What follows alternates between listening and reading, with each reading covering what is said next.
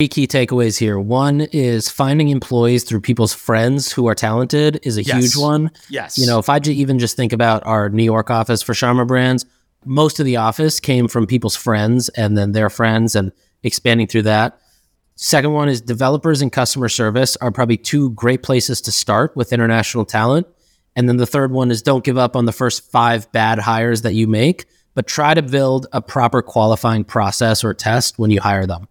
Don't try and get away with paying these people $4 an hour. You'll get shitty talent if you're like, I'm going to be so cheap that I'll only pay $4 an hour.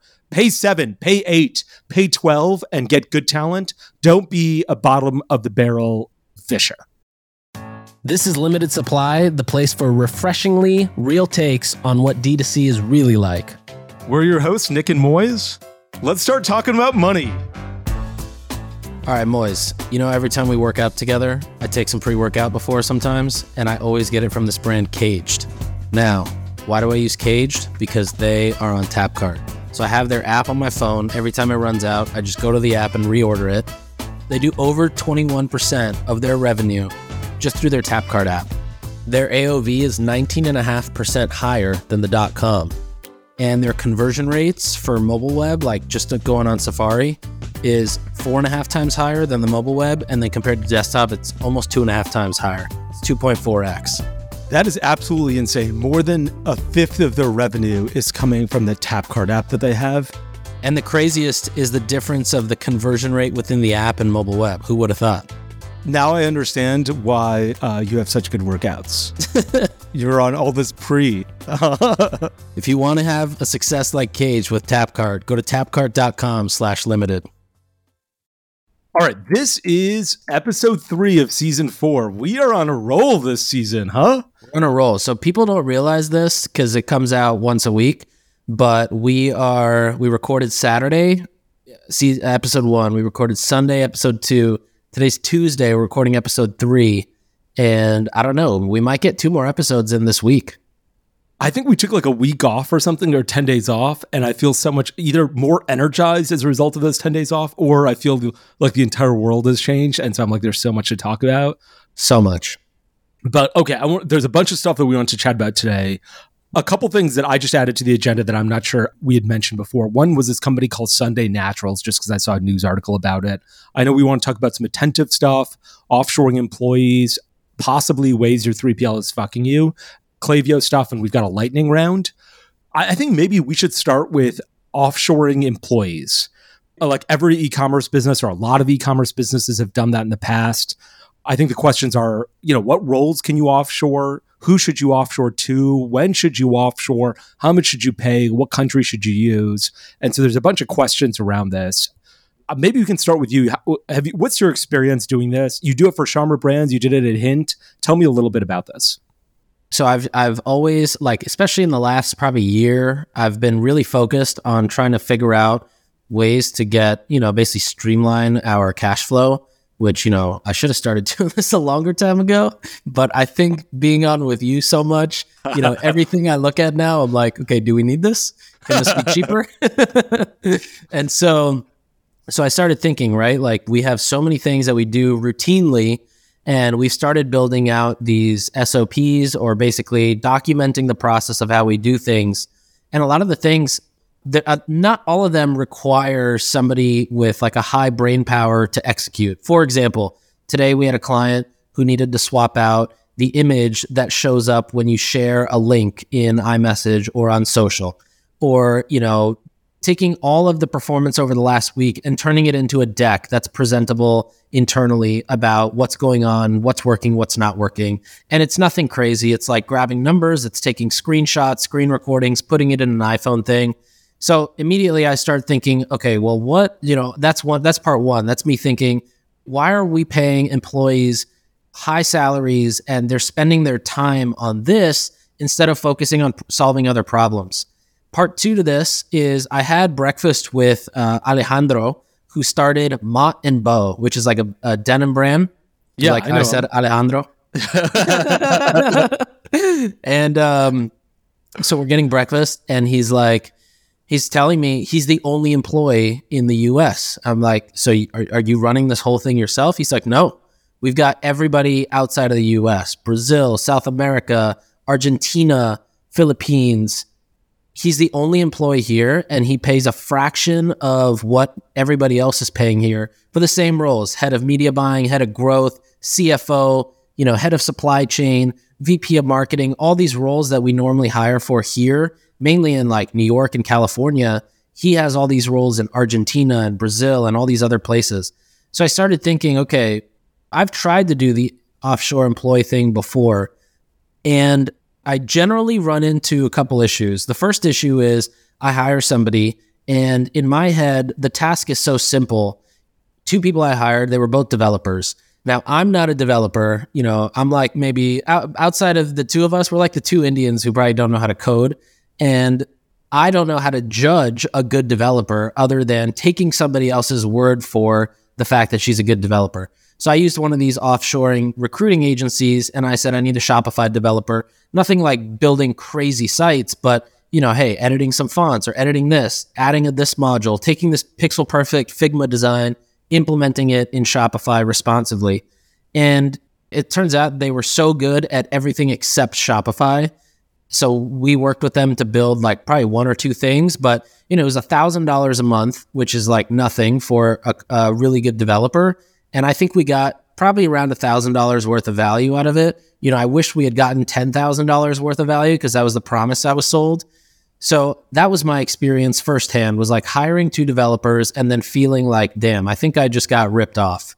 The second one was hiring a VA whose main job was actually to like basically join some calls and like take notes. I was just like, I am not really good at taking notes when I'm on the phone because I try to be super engaged in the conversation.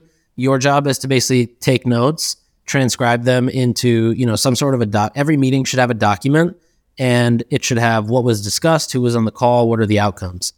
That was also impossible.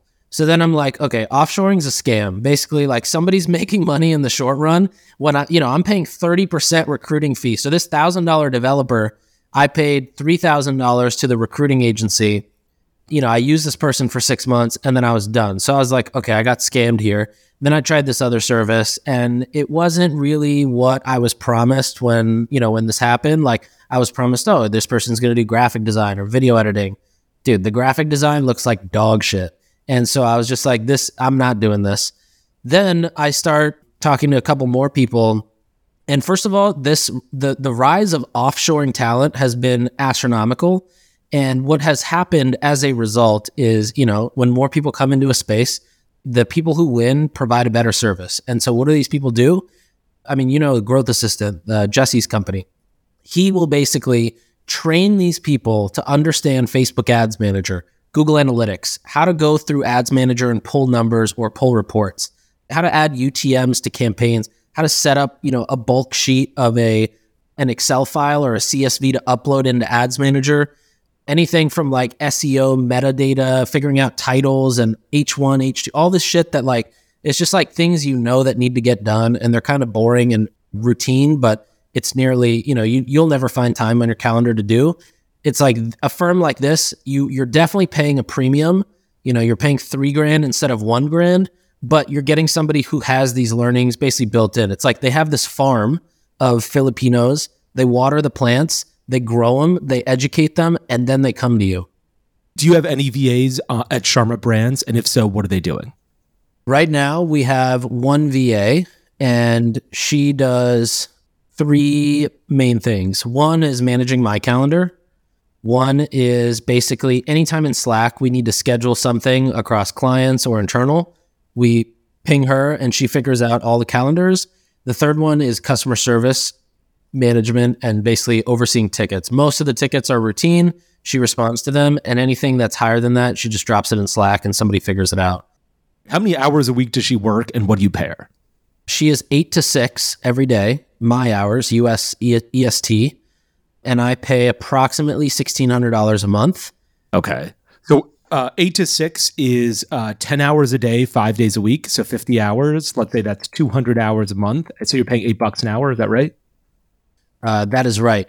And let me tell you the fucked up part. I'm paying $1,600, and I know for a fact she's making $500.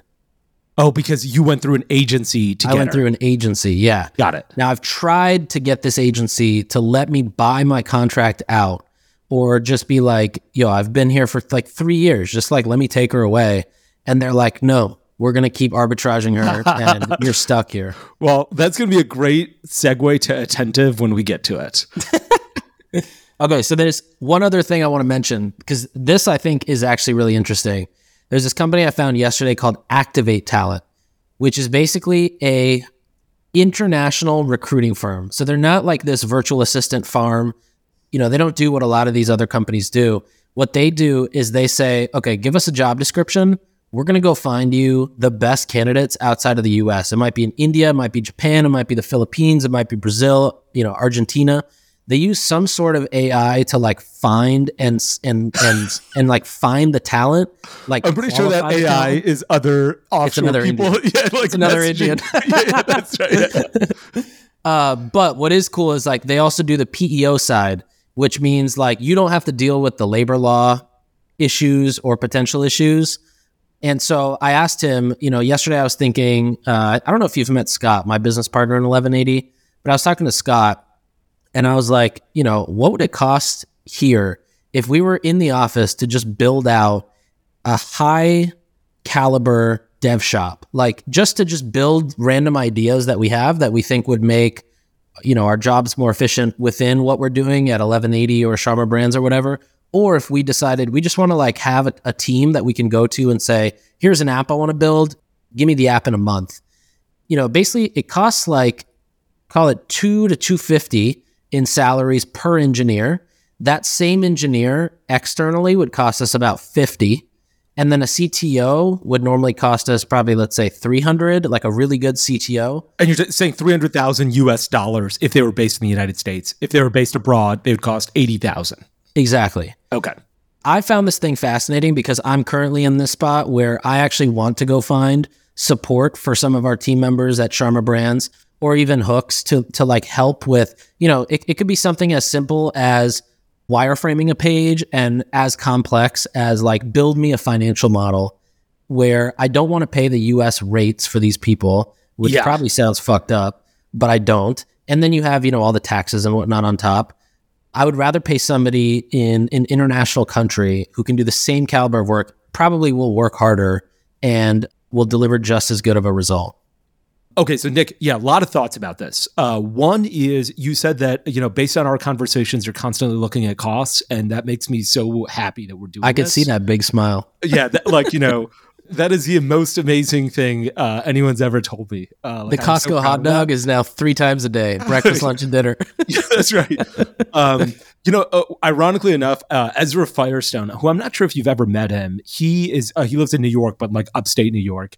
He posted a tweet yesterday, and he's like, 1 year, he and I chatted a bunch. We used to chat a lot more, and now we chat, maybe once a quarter or once every 6 months. And he's like, I started looking at all my costs because Moise was telling me the same thing. And he's like, I dropped my expenses by $500,000 a year without switching any service providers. Like I called up Stripe, I called up Shopify, I called up Klaviyo, I called up everybody I could. And I was like, hey, I need a service. I need a discount to these for the SaaS software. And he's like, that saved me $500,000 a year.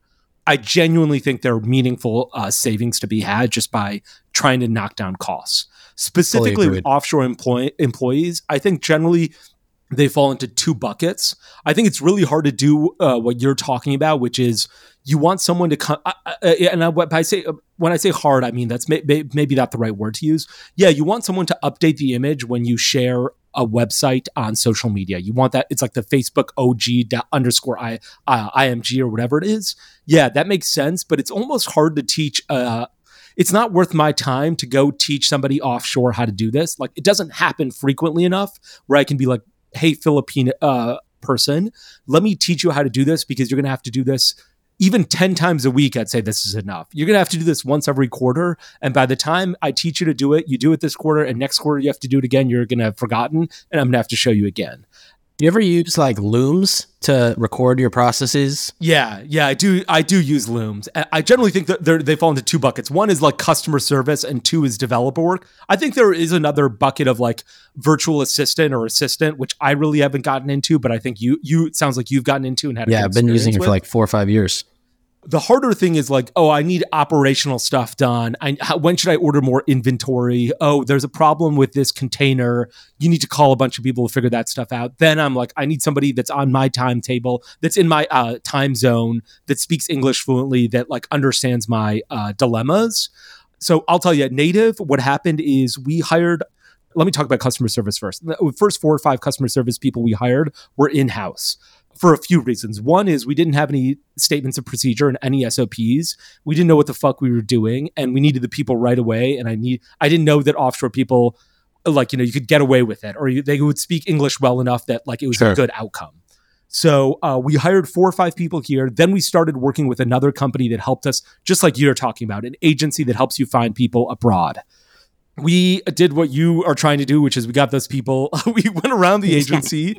We're like, okay, this agency sucks. First, the agency would give us like 2 good employees and like 4 bad employees. And so we're like, okay, the 2 good employees, we want to hire them. The 4 bad employees, we don't want. And so like ultimately they quit the agency, and then we reached out to them and just hired them directly. And so that happened. And what happened is we ended up having a team of like 10 or 12 people that all worked from home rather than come into an office. Like before, when we had this agency do it, all of them would come into an office, work from there. 2 or 3 of them would be good. 5 or 6 of them would be bad. We got the 2 or 3 of them, and then we had them work from home. And then if we wanted more people, we would ask them, we're like, hey, who are your friends that can do customer service as well? Like, good customer service people. You speak English really well. You're just more talented than other people, and more talented people are going to hang out with more talented people. So who else is going to be really good that we can add to our team in order to grow our staff of customer service employees? And that's really how we started growing. After we got 2 or 3 good people, we would just ask them, hey, who else is good? Once in a while, they'd be like, here's this bumpkin. And you're like, this person's a bumpkin. I don't want to hire this person. And it turns out that it's your sister or your grandmother, or like, like that's not a good person to hire. But usually when they referred their friends, it worked out really well. We paid really well. And even the e-commerce businesses I have today, we pay our customer service team really well. We will never pay $8 an hour. We'll be way more than $10 an hour. And if they're fantastic, I would pay $25 an hour, which is, US rates. But these people show up on time, speak English as well as you and I do. July 4th, they don't celebrate July 4th. Thanksgiving, they don't celebrate Thanksgiving. That's an American holiday. They're in the Philippines. They're like, no problem. We're not going to work this day. Or we're going to work that day even if you guys have off. And so we pay really well and retain them for years. In fact, there are 2 women that I still remember at Native that still work there. They've been working there for longer than I was at Native. Like they've probably been there for 6 or 7 years at this point. Yeah. And so I think that from a customer service perspective, they're fantastic. And I would encourage people to definitely hire customer service people in the Philippines. It's weird. I feel like Indian people tend to be doctors or taxi cab drivers or own convenience stores. Customer service people tend to be in the Philippines. Developers tend to be in Eastern Europe, Romania, Poland, Ukraine, all like that area. Serbia. And so I also have a developer that's been working with me for a decade. More than a decade, actually. He started with me at Caskers and is still working with me 11 years later. I talk to him on a daily basis. We have never met face to face. We've never even had a phone call, actually. And I think you're right. Like, I think we pay him. He doesn't work only for us. He works for several brands that I work for, and together he makes, I don't know, $4 or $5 grand a month or something to that across all the brands that he works with me for. And he's great, has been working with me for a decade. And the first time I did a Loom with him, or the first time I sent him a Loom, he's like, oh my God, I've never seen what you look like. He's never Googled me. And so I thought that was really funny. I find that there are those 2 groups that I've engaged with. Customer service people, I pay $10 to $20. Look, I don't mind paying an extra $2 an hour, $80 a week, which is literally nothing, to get somebody who speaks English well, is always on top of it, crushes tickets, and doesn't escalate issues to me. Right. And for developers, same thing. I'm ready to pay a little bit more to get really good talent. You know what you pay for developer? I think this guy's across all of the brands that I work with him on, it's probably around $5,000, give or take a little bit per month, maybe somewhere around that area. I'm not exactly sure.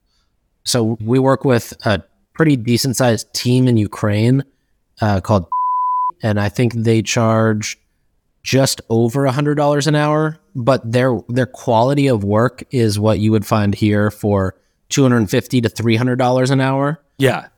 And then there's a developer that I work with in India who is just like this one sole guy, and he's built his own army of people, and that costs about probably around $65 an hour. Okay, wow, yeah, that's healthy rates. Yeah, his development quality too is like $300 an hour in the US. That's amazing. The hard part about offshore talent, and I'm glad you gave that story about how you hired developers, the 2 developers that didn't work out, you hired a VA and maybe it didn't work out, it is a process of trial and error, and you will always err the first few times because you will get fucked. And then once you find people that you like working with, they will stick with you because you don't really mind the excess pay that you have to give them because it's not that much when your business is working. So you will, the developer I've been working with a decade. There have been customer service people that I work with that I've been working with for probably close to 10 years as well. Once you find people that you like, they will follow you to different brands, to different companies. They'll do what you want. They understand what you want. You don't have to train them over and over again. When you want to grow your team, you just ask them, who else should I get? And they'll help you grow your team. And so I think it is a process of trial and error. I'm glad you talked about the error that you had. I had plenty of error on my end as well. We had a bunch of people that were crazy. But ultimately, I think it's a fantastic thing to outsource or to work with people over a long period of time. You can outsource it. You can get cheaper rates and they understand what you want. You don't have to train them. Yeah, and they know when to escalate issues to you. Yeah, it's relationships. Yeah, exactly. I think the 3 key takeaways here. One is finding employees through people's friends who are talented is a huge one. Yes. If I even just think about our New York office for Sharma Brands, most of the office came from people's friends and then their friends and expanding through that. Second one is developers and customer service are probably 2 great places to start with international talent. And then the third one is don't give up on the first 5 bad hires that you make, but try to build a proper qualifying process or test when you hire them. Don't try and get away with paying these people $4 an hour. You'll get shitty talent if you're like, I'm going to be so cheap that I'll only pay $4 an hour. Pay 7, pay 8, pay 12 and get good talent. Don't be a bottom of the barrel fisher. Yeah, that's all you're going to get then. Yeah. I've got 2 side stories. I think those takeaways were great. One of them is this guy who started a business. He basically has a business where fast food restaurants has hired him, and he has a camera outside restaurants. They've hired him to figure out how many cars are in line at lunchtime and at dinner time because there's a traffic issue and all these states are yelling at them being like, or these cities are like, we're going to shut down this because there's too many cars on the road. And so this guy has cameras outside. And then he was like, I use automation to figure out how many cars there are. I think he sold that idea. And in does the automation sound like this? Yeah, that's right. The automation is based in Bombay. It's AI. Their AI is a bunch of Indian guys with 2 eyeglasses, with 2 eyes and a pair of eyeglasses looking at a computer screen counting cars at any given time. Dude, which I think is hilarious. One of my other friends has outsourced trying to verify medical insurance. She's outsourced it to Pakistan. And she's like, I love this Pakistani guy that I work with. She's like, I tried to bond with him. I tried to create this office environment where I'm like, oh, what do you like to do for fun? And he's like, I like to work. That's what's my fun. He's like, don't talk to me about anything other than work. Give me more work. Don't talk to me about no collegiality. This is a work environment. Yeah. We're only business here. That is so funny. Yeah, there's no office cooler talk in India and Pakistan. That's right. Yeah.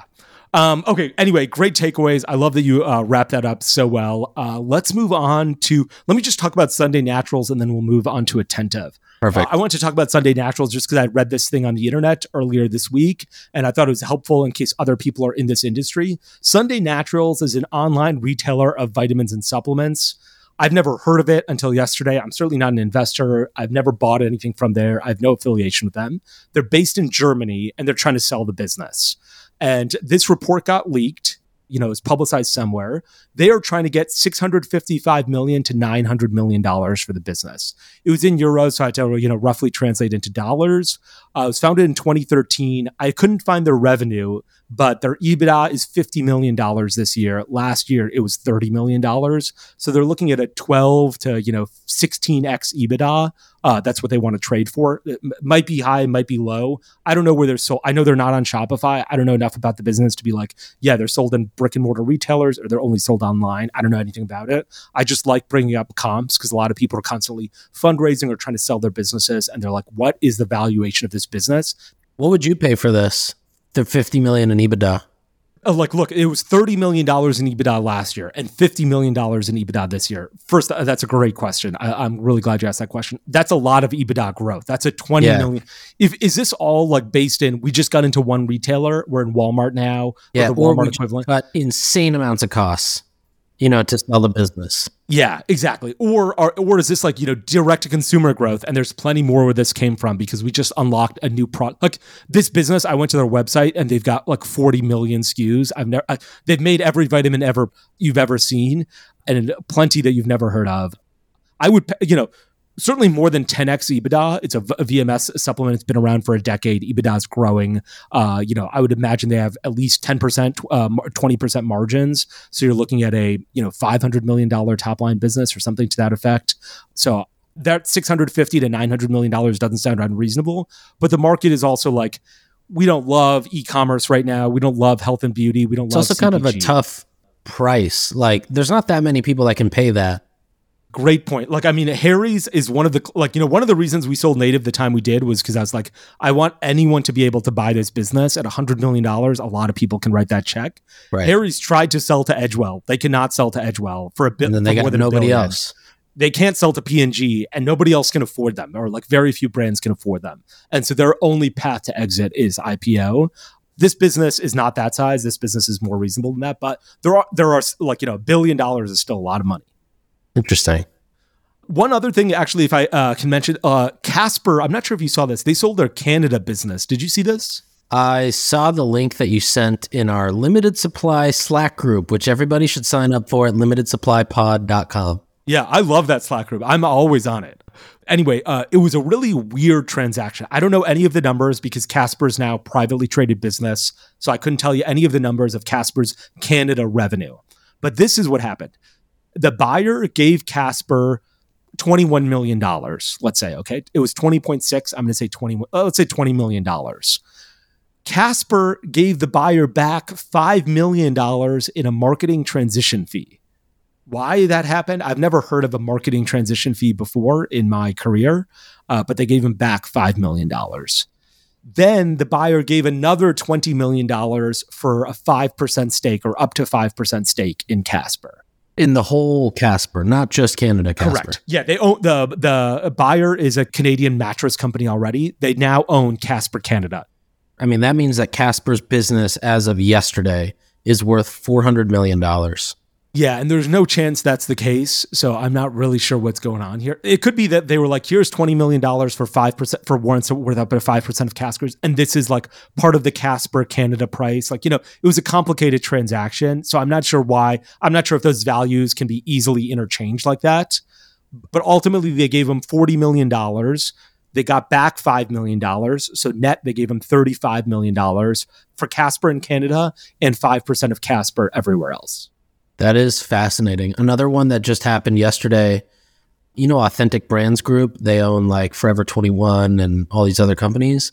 They bought Quicksilver, or the parent company of basically Quicksilver, Billabong, Roxy, really? I think is in there. And it looks like they paid about $1.25 billion, which to me was interesting, not because of the transaction. I think the reason it's interesting is because kind of like how we were talking about in episode 1, of these brands that will continue to be traded because their brand equity is so good.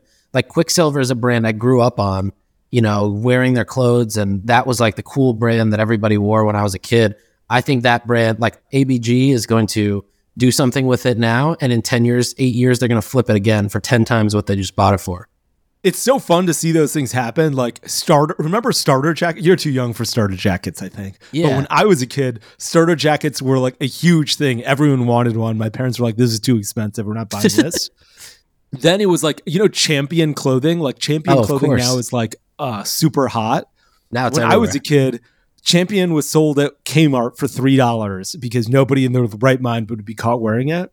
Yeah. It's such different dynamics. It's so funny to see. Okay, Nick, I know we know a ton of brands that have the Tap Card app. You're a big fan of Caged. You use their pre-workout all the time. You've downloaded the Caged app and you use it. I've got the Brewmate app on my phone. The reality is these tap card apps aren't for all of the people that are going to shop at your store. They're for the top 10%, the top 20%, the top 30% of your customers. And they're a direct line between the brand and the brain of your VIP customers. You can send push notifications for free. You can communicate with them in different ways than you can with your regular customers. And you're going to find that the conversion rate is higher with your Tap Card mobile app downloads. You're going to find that your AOV is higher, and you're going to find that the LTV of the top 10, the top 20, the top 30% of your customers that use this mobile app is on average 2.4x higher than if it was just a website visitor. 2.5 times higher. That's pretty high. Gives you a lot more room to spend on marketing, gives you a lot more room to spend on headcount, on ops. It's pretty fantastic. Okay, so how do I get it? Go to tapcart.com/limited and get a 2-week free trial. All right. What are we getting into next? Let's talk about Attentive. Okay. I mean, first of all, let's somehow say what's the legal statement to say to recluse ourselves from any potential lawsuit? We need to put that up front here. Yeah. Because they throw lawsuits. 2 things. One is I'm an investor in Postscript and have been for a really long time. I think you're affiliated or also an investor. Advisor. An advisor to Postscript. Okay. 2 is, hey baby, First Amendment. We are covered by that First Amendment shield. Okay. So you There's can also say whatever you want. Did you see we went to go see the Hassan Minhaj's show together. And what was that act at the very end where it's like, there's a law that, because this is for it's assumed this is for comedy, it invalidates any potential legal claim. That's right. Yeah. Actually, it was Fox News. I think someone had sued Tucker Carlson and Fox News had said, this isn't news. This is comedy. Yeah. So this is a comedy podcast today. What I'm saying is not comedy. That's the lawyer in me. But we've said that we're investors in Postscript. The reason I want to bring it up is because Attentive has been holding a bunch of people's SMS lists hostage. Basically, if you're working with Attentive and you want to download your SMS list, they've put up a lot of barriers for you to be able to download that list.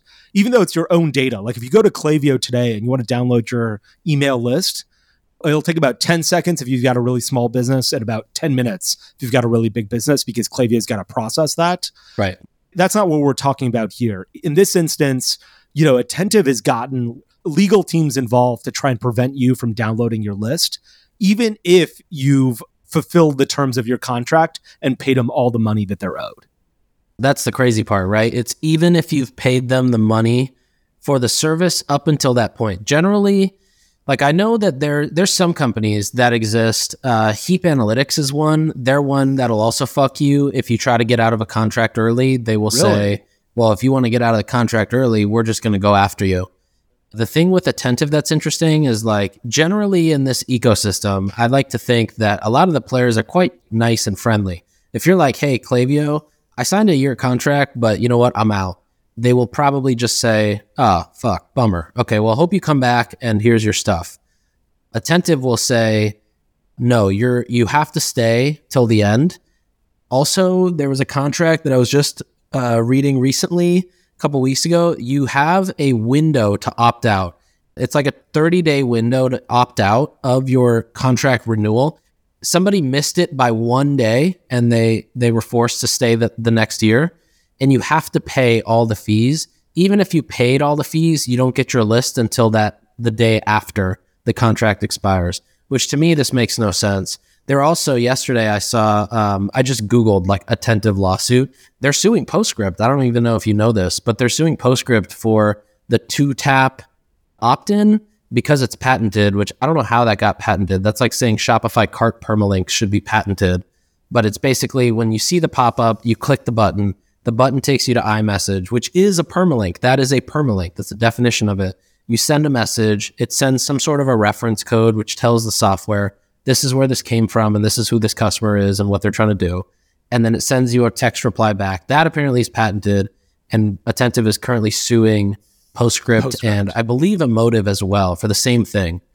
I just thought it was almost like that ludicrous is interesting and sort of scary to do business with somebody who will basically hold you hostage or they're very litigious. That's the right word. I hate doing business with people that are this litigious. I don't know enough about the patent, although patents become really valuable when they've been held up in court because they often fail when Right. someone starts examining them. I don't know anything about this patent, so I can't speak to it. It is fucked up that they will hold your list hostage. The guys at sent me the emails that they had with Attentive. And, the emails are really clear where they're like, look, our contract says that we can get our personal information, our customer data in accordance with our express instructions. This is our express instructions. Give me our personal data, give me our customer data. And they refused to do it. And it took them months to get it done. When I was at Shop Talk, the Attentive booth and the Klaviyo booth were right next to each other. And I went up to the Attentive booth. And I saw someone with a badge that said, I forgot what the name was, and it said CEO Attentive. And so I was like, hey, how come you guys are holding lists hostage? And she was like, we're not doing that. And I was like, well, I know for a fact that you are. I've literally seen the emails. I've seen the emails where people say, I've paid everything that you could get from this contract. And I want my list now. Give it to me. And you've said no, and you've brought attorneys in. And so she's like, oh, well, maybe it's people who haven't paid their bills. And I was like, no, maybe that's happened. Maybe I don't know everyone who's requested their list from you. Although I think that if I didn't pay my Klaviyo bill, I could probably still download my list. I just couldn't send an email. But okay, fine. I'm sure that's happened, but that's not the only reason. Sometimes you just hold lists hostage. And I was like, so she started looking around. I was like, you don't need to look around. It said, you're this. I was like, I'm talking to you. It says CEO on your badge. And she's like, I'm not the CEO of the business. I just have a CEO badge. And I was like, okay, so the lies start with the badge. And I don't know what her name was, but I'm positive it said, if she listens to this podcast, I guarantee you if the Attentive asks, did anyone talk to Moise at Shop Talk? She will not have forgotten this. Because I was like, she's like, I'm not the CEO. I was like, why don't you go get somebody who can answer this question? And she's like, oh, that person's out at lunch. Why don't you come back? And I was like, okay, I understand where I'm getting the boot. Right. But I asked them. It was so fun. I felt like I was Diane Sawyer. I was like, I caught you guys. But I had no idea I was going to do it. I was just like, okay, your badge says CEO. I know you're a bad actor in this space. You seem to be getting away with it and have been for some time. Multiple people have told me about this. And, there's no good answer to this. It's just an actor that you don't want to deal with. Don't use PostScript. I don't care. I'm an investor, but it doesn't matter to me. But Attentive is somebody that I would not do business with. The biggest takeaway that I've learned from situations like this, just watching other people go through this, or I remember working at a company and there was somebody who basically worked there for 3 months and then tried to sue the company for discrimination. And it turns out she was just a career suer. A lot of these documents are actually public, and it's one piece of a check that a lot of people don't do. But going to Pacer or Justia and being able to look up court files and just read, I think it costs 10 cents a page on Pacer and it maxes out at $3. So yesterday I downloaded the Attentive and PostScript suit. It cost me $3 and it was 200 something pages.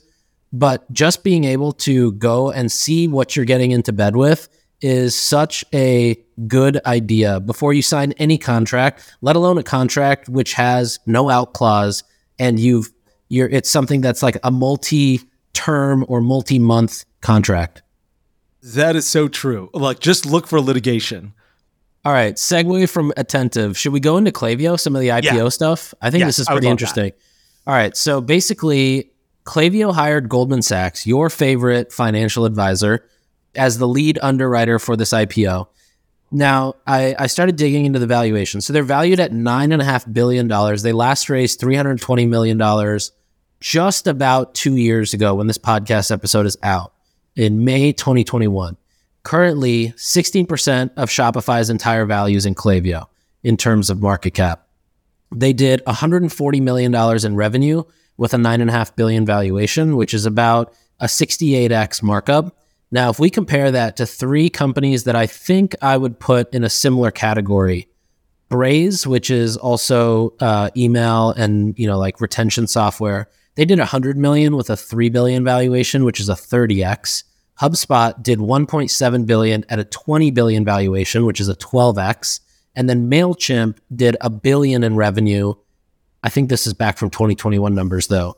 But MailChimp did $1 billion in revenue with a $12 billion valuation, which is also a 12x. Now, these last three companies I mentioned, Braze was 30x, HubSpot was 12x, and MailChimp was 12x. Klaviyo is currently at 68x their revenue. How do you think this plays out when they IPO? Same way you do, which I can get from the tone of your question, which is, I mean, look, the numbers that they raised at were 2 years ago. You said that's when they raised money at the $9.5 billion valuation. Exactly. Stripe raised money at in 2021 at $100 billion valuation at the beginning of 2021. By the end of 2021, it was trading at $200 billion. They raised money at $50 billion a month ago. Their price came down by $150 billion or by 75%. Klaviyo's is may not come down by 75%. How much revenue did you say they were doing again? I'm sorry if you don't mind. 140 million at a $9.5 billion valuation. Yeah, that is tough. I think their EBITDA break even or profitable at this point as well, or close to it. Like HubSpot, I'm almost certain is profitable. MailChimp was profitable and bootstrapped. I think Klaviyo at this point is profitable. Their number one investor, their largest investor, is a company called Summit Partners, which is a large private equity fund. They're also investors in like Brooklinen, Parachute, Shipmonk, and a few other organizations. Recharge. Valuations have just come down so much from those highs. And so I guess I'm surprised at two things. One is that they're trying to IPO this year because the IPO market has been really quiet. 2 years ago, a lot of businesses were IPOing, right? Like Honest IPO then, Allbirds did, all the guys that I harp on all the time. Yeah. Today, no one is IPOing. Like it's very quiet because the markets have been beating up not just e-commerce businesses, but SaaS businesses as well. Like Twilio, look at Twilio stock. In the past, let me look at the last year. In the past year, it is down 60%. Yikes. That is a fortune, it is now an $11 billion market cap company. It's trading $144 a share. Now it's $59 a share. Yeah, it's pretty much where it was at the IPO. I think that's right. Yeah. So I think where does Klaviyo trade at? Not $9 billion under any circumstance. $140 million in revenue. I can understand $2-3 billion. It is not going to trade at $10 billion. Even $5 billion, I could sort of understand, but $9 billion has no chance. So the other interesting thing was they've raised $775 million in funding so far. Their last investment was from Shopify for $100 million, which I also thought was interesting because they tend to invest right before something goes public. It's a great insider game in the private market for them because just like when there's White Claws around, there ain't no laws about insider, these sort of pre-IPO rounds, at least that it seems. So I started to look at what are some of the other investments Shopify's made. I think this might be one of the biggest investments Shopify's made. They did $100 million into Klaviyo. Triple Whale, it wasn't really disclosed, but it was estimated around 25. Yapo was also not disclosed, but also reported around 30. And then the others like Loop Returns, Tapcart, Disco, and Pipe were a bit earlier, I believe, than this late stage of a company. But yeah, I mean, these guys are probably going to turn 100 into 300. Usually, I found that Shopify tries to invest at a discount. Not always, but I've heard a rumor, I should say, that Shopify tries to invest at a discount. So if you're trading it at $10 billion, they're like, look, we'll give you $100 million, but we want it at $5 billion. Why? Because we're fucking Shopify. We can do whatever. Right. Your platform exists because we exist. Right. And so I think they've got a lot of shoulder power, push people, they elbow people. And I respect that. It's the Canadian version of throwing an elbow. Yeah. So one of the things that's interesting is they've raised $700 million, but I'm not sure there's any preferred stock, which means the people who put in money at a $9 billion valuation, if they put in $100 million, generally, if they don't get that $100 million out, they get $100 million if they don't make more than $100 million. So for instance, if the company went to 20 billion, they'd get $200 million. But if a company went to 1 billion, they would still get their 100 million first because they're they put in the. That's if it was preferred, right? That's if there was versus preference common on stock. Yeah. But in this case, you're saying it's most likely common? I've heard they only have common stock. So I think the people who put in at a $10 billion valuation, which is probably Summit, are about to lose a bunch of money. but it really depends on what the market values Klaviyo at. And like, 2 years ago, the revenue was $130 million, or it sounds like. I'm not sure if that revenue's gone to $200 million or $300 million. So those numbers could be in flux here. Just to clarify too, the 140 was actually last year. Oh, 140 was last year. Okay. Yeah. Then they have no chance at being worth 20% of Shopify. Absolutely no chance of being worth 20% of Shopify. Yeah. If they did, that would be silly. But they won't IPO at $10 billion, or the market will change, conditions will change before they can do that. Right. One thing I'd love for them to do, look, I'm a huge fan of Klaviyo. Despite whatever their valuation is, I think Klaviyo is love Klaviyo. One of the best. In fact, in 2015, when I started Native, I met the guy who's the CEO of Klaviyo, and this was before they were as big as they are today. And I said, I want to take all of the money that Native has made and invest in Klaviyo because this is the greatest thing I've ever seen. And he said, well, okay, we're going to, when next time we raise money, we're going to try and do it from the businesses that are on Klaviyo. He raised money, did not contact me, and I emailed him, and I was like, hey, you said you were going to let me invest? Never emailed me back after that. Despite all of that, I love Klaviyo. Same. And I wish one of the things that they would do is, have you played around with their sign-up forms a lot? Oh, yeah. I love it.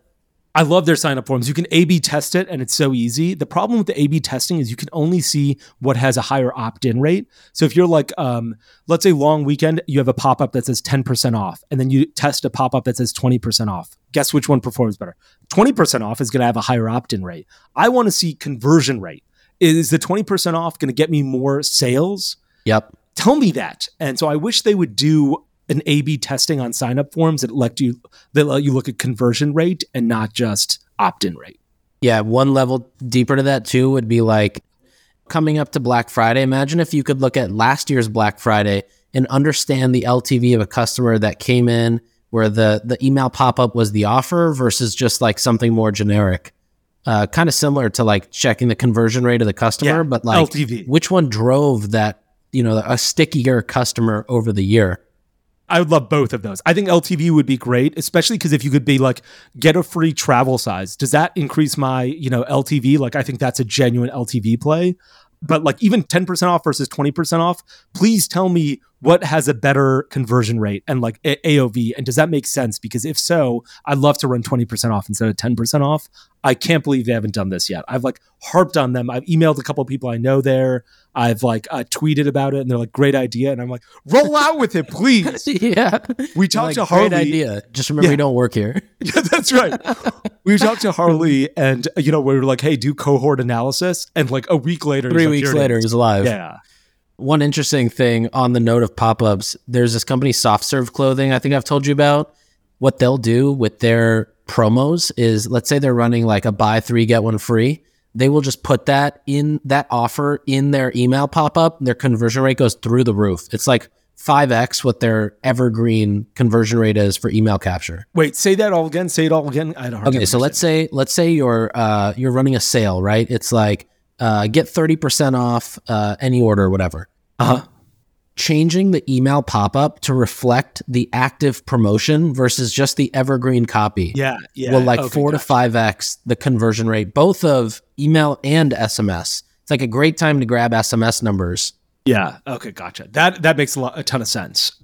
One of the other ways that's a great way to grab SMS numbers, this is a little shady, is, so I think before I said like, why do I think you're about to say like, drop your number, we'll send you nudes? Well, if you're if you're Moise Ali, you're already sending a lot of those. I've already got a Klaviyo list for sending people my nudes now.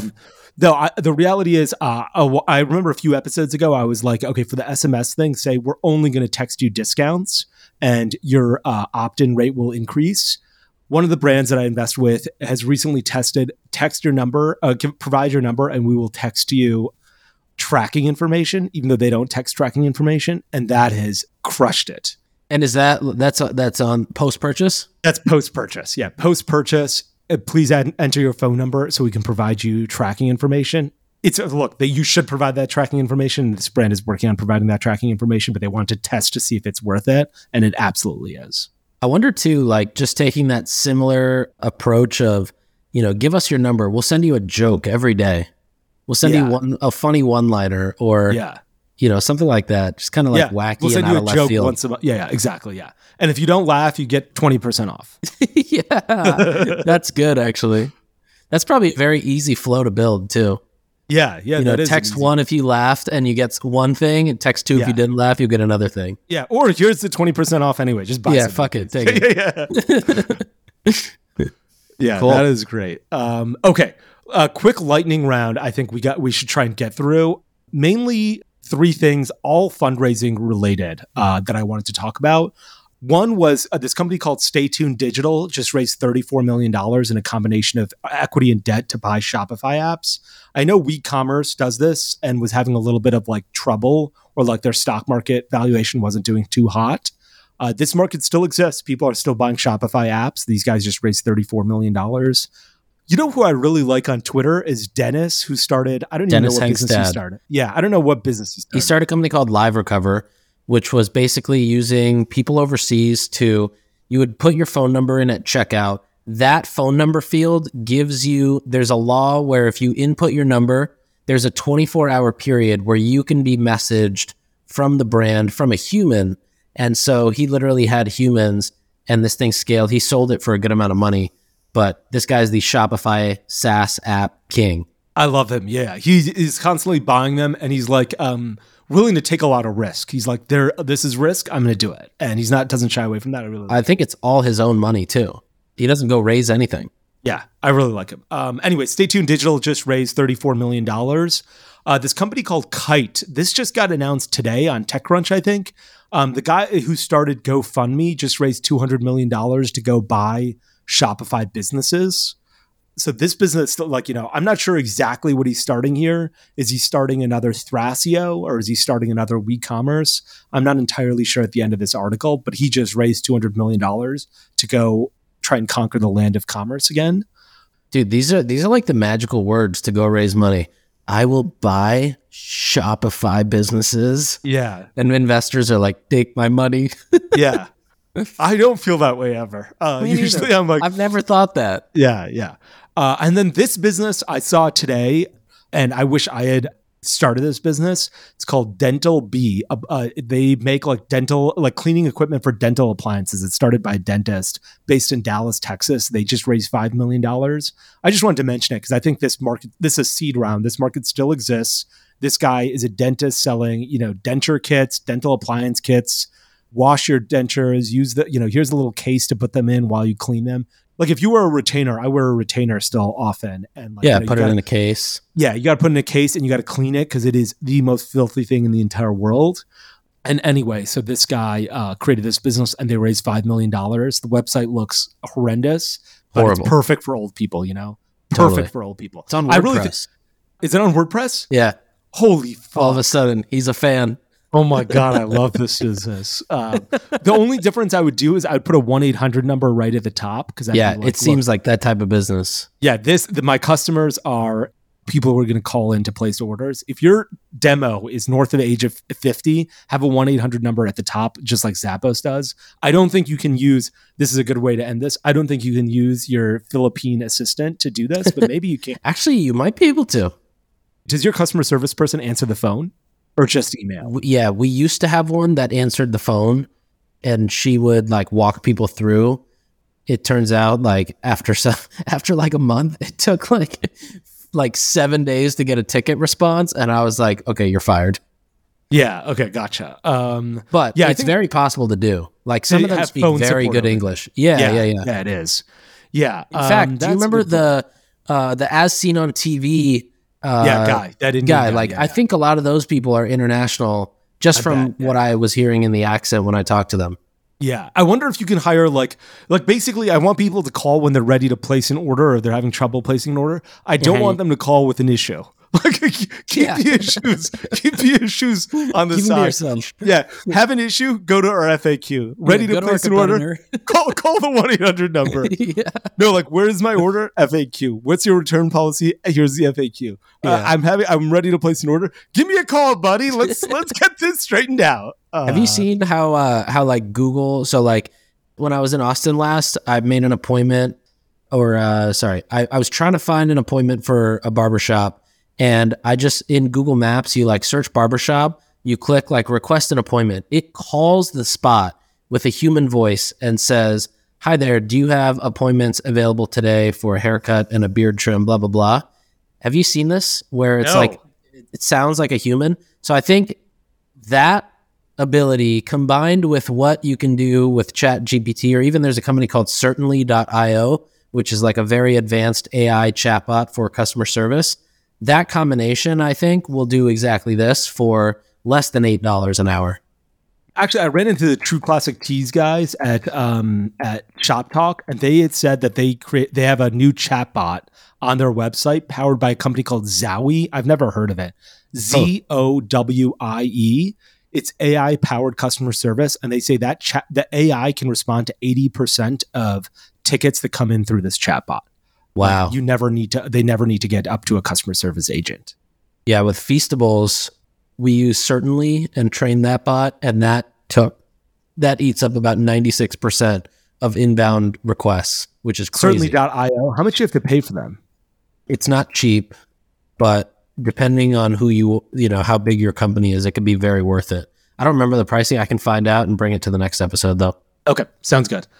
Okay, I think that's a wrap for season 4. Or I'm sorry, episode 3, not season 4. Episode 3 of season 4. This was fantastic. I'm really glad we talked about this offshoring stuff. I'm always like, how much should I pay? And I'm always like, am I paying too much? And the reality is, I think I'm really comfortable with paying over. Yeah, I think you're at a good spot. Yeah. You're not overpaying. You're not underpaying. Yeah. Okay, well, appreciate the time. That's a wrap for episode 3. Come find us in Slack. Thanks for tuning in. We'll be back next time to cut through the noise in CPG, retail, and e-commerce. And if you enjoyed this episode, then why not share it with a friend? And be sure to subscribe wherever you listen so you don't miss the next one.